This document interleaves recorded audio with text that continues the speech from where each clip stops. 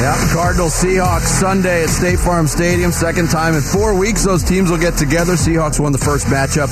Here to talk about the Seahawks, a team, a writer who covers them for the Tacoma News-Tribune, Gregg Bell, their beat writer, joins us here on the Arizona Sports Line. Good morning, Greg. How are you?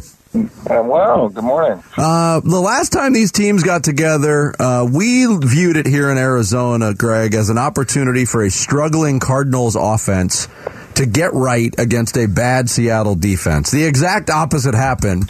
The struggling Seattle defense got right against the Cardinals, and they've been a different team. Can you just talk about the changes you've seen defensively from the Seahawks in this stretch? Well, you were right. They were the worst defense in the league coming into that game. They were the worst run defense. They were giving up almost 200 yards a game. They're just coming off a New Orleans game where Alvin Kamara and Taysom Hill each had 100 yards. The Niners steamrolled them. They went to a 3-4 up here in Seattle this year. They changed from Pete Carroll's longtime 4-3. And in September, the 3-4, the run fits were poor. They weren't. It's more of a gap control defense, and the defensive linemen and linebackers were not controlling or getting to assigned gaps. That Arizona game was the game that they decided to be more aggressive up front, less read and react.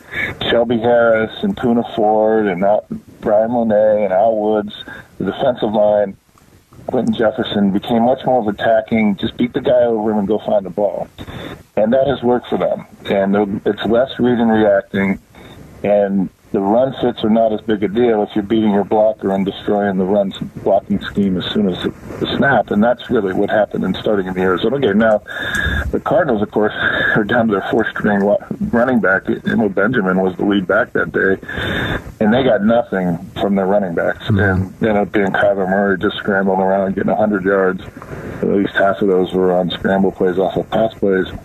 I thought the Cardinals hurt themselves in Kingsbury, keeping Kyler Murray in the pocket on those fourth downs. When the Cardinals didn't have a kicker healthy and they weren't kicking field goals and they got to the red zone, they got stopped on 4 fourth downs, and on 3 of them, they just left Murray 10 yards deep in the pocket. And the pocket collapsed on him because the Seahawks knew they had to throw.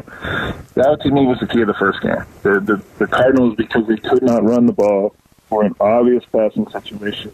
Third and long, way more than Seattle faced defensively. We were about a third and shorts up until that game, and that made the Cardinals one-dimensional, and Murray got sacked 5 times and only scored 9 points. Even with still the running back injury issues that the Cardinals have, I think DeAndre Hopkins coming back means they're going to score more than 9 points. We'd hope. Yeah, no doubt about that. All right, it's funny because the day that Russell Wilson was traded, I heard from people in Seattle who said it was one of those days that people who live in Seattle will never, ever forget where they were the moment that whole thing happened. And there were a lot of people questioning the sanity of putting this rebuild in the hand of a 70-year-old man. What does it feel like now that that narrative has been flipped on its ear, how the Seahawks have become a Cinderella story, how this has kind of been affirmation of Pete Carroll's status as a heavyweight coach, and more importantly, what kind of swagger does this team have because of all of that? Well, the feeling around the area, not necessarily inside the building, is one of vindication, and that they were right after all, and Seattle did it right, and everyone else was wrong. But even Seattle and Seahawks fans thought the Seahawks were crazy for what they were doing, and they expected a couple years of a complete rebuild. The Seahawks planned, guys, when they traded Wilson, and it became apparent to them that they weren't going to want to pay him $50 million a year, the going rate by 2023 when his contract was ending, and he made it clear that he was wanting to go somewhere else, and picking Denver. The plan was, okay, we'll get these draft picks from the Broncos. We're going to have 4 picks in the first 2 rounds next year, and a draft 2023 that has all kinds of NFL-ready quarterbacks, C.J. Stroud and Bryce Young and on and on. So the Seahawks plan was to come out with a quarterback by the end of the 2023 draft. And in the meantime, we'll have Drew Lock battle with Geno Smith, and each of them are on 1-year contracts, and whoever wins that will be the placeholder until they get their quarterback of the future in the next spring's draft. And Smith obviously has changed that. And if he can keep this up, it's only 8 games, but at this rate, he's commanding a new multi-year deal from Seattle. And he'll go from $1.2 million in base salary and $3 million, including incentives, to $20-some million or more a year. Yeah. Maybe a 2 or 3 year deal. So Pete Carroll was right. in this instance of he was the last man in not only the building but in the region and in the Pacific Northwest that wanted to trade Russell Wilson. And it was only when the Broncos offered him everything they did, including 3 players and 4 top picks, that Carroll started to say, okay, I think we can do this. he heard that once he saw that Russell Wilson telling him he may not be around much anyway, that's why they made the deal. But it's even beyond his expectations for how Geno Smith has played. He picked Smith over a lot, guys, because he didn't want a gunslinger, risk-taker at quarterback.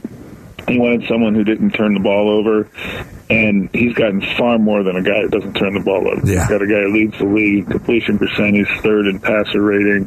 He's throwing the ball down the field.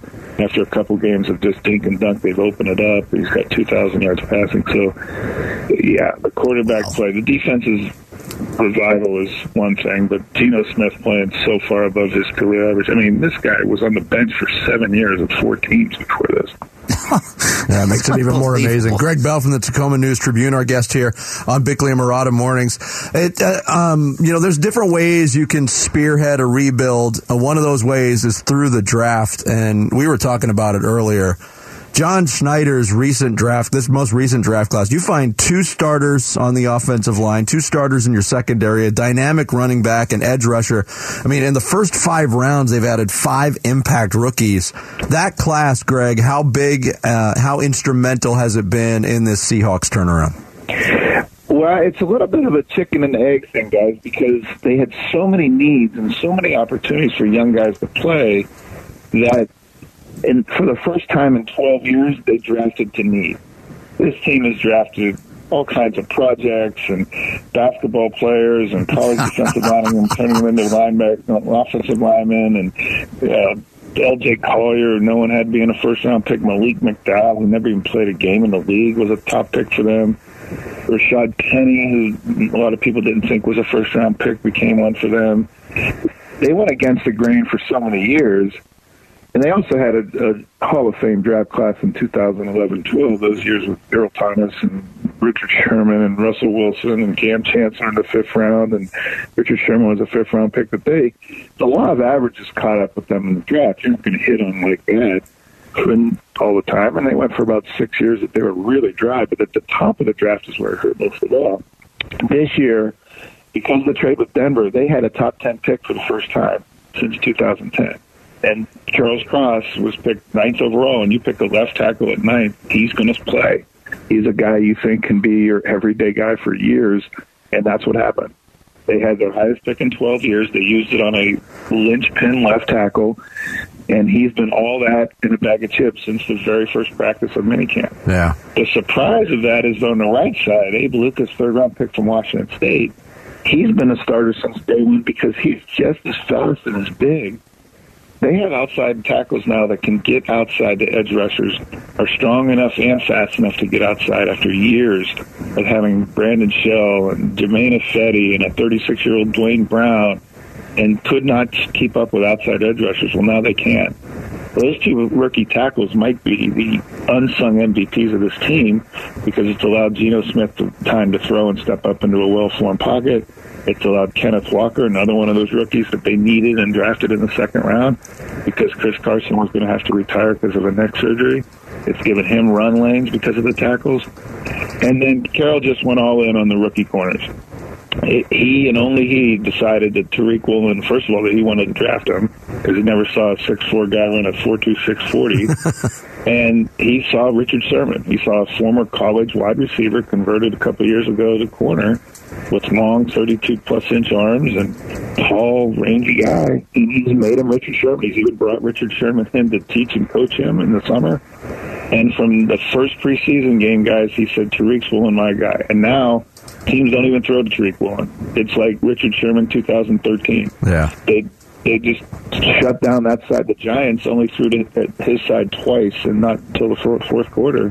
Kobe Bryant, nickel guy, never played nickel before. Carroll made him a nickelback. And everything they've done in the secondary for the rookies has turned to gold, and Carroll has hit on those guys. Yeah. Greg, great stuff. Thanks so much for joining us and giving us some insight on the Seahawks. We appreciate it.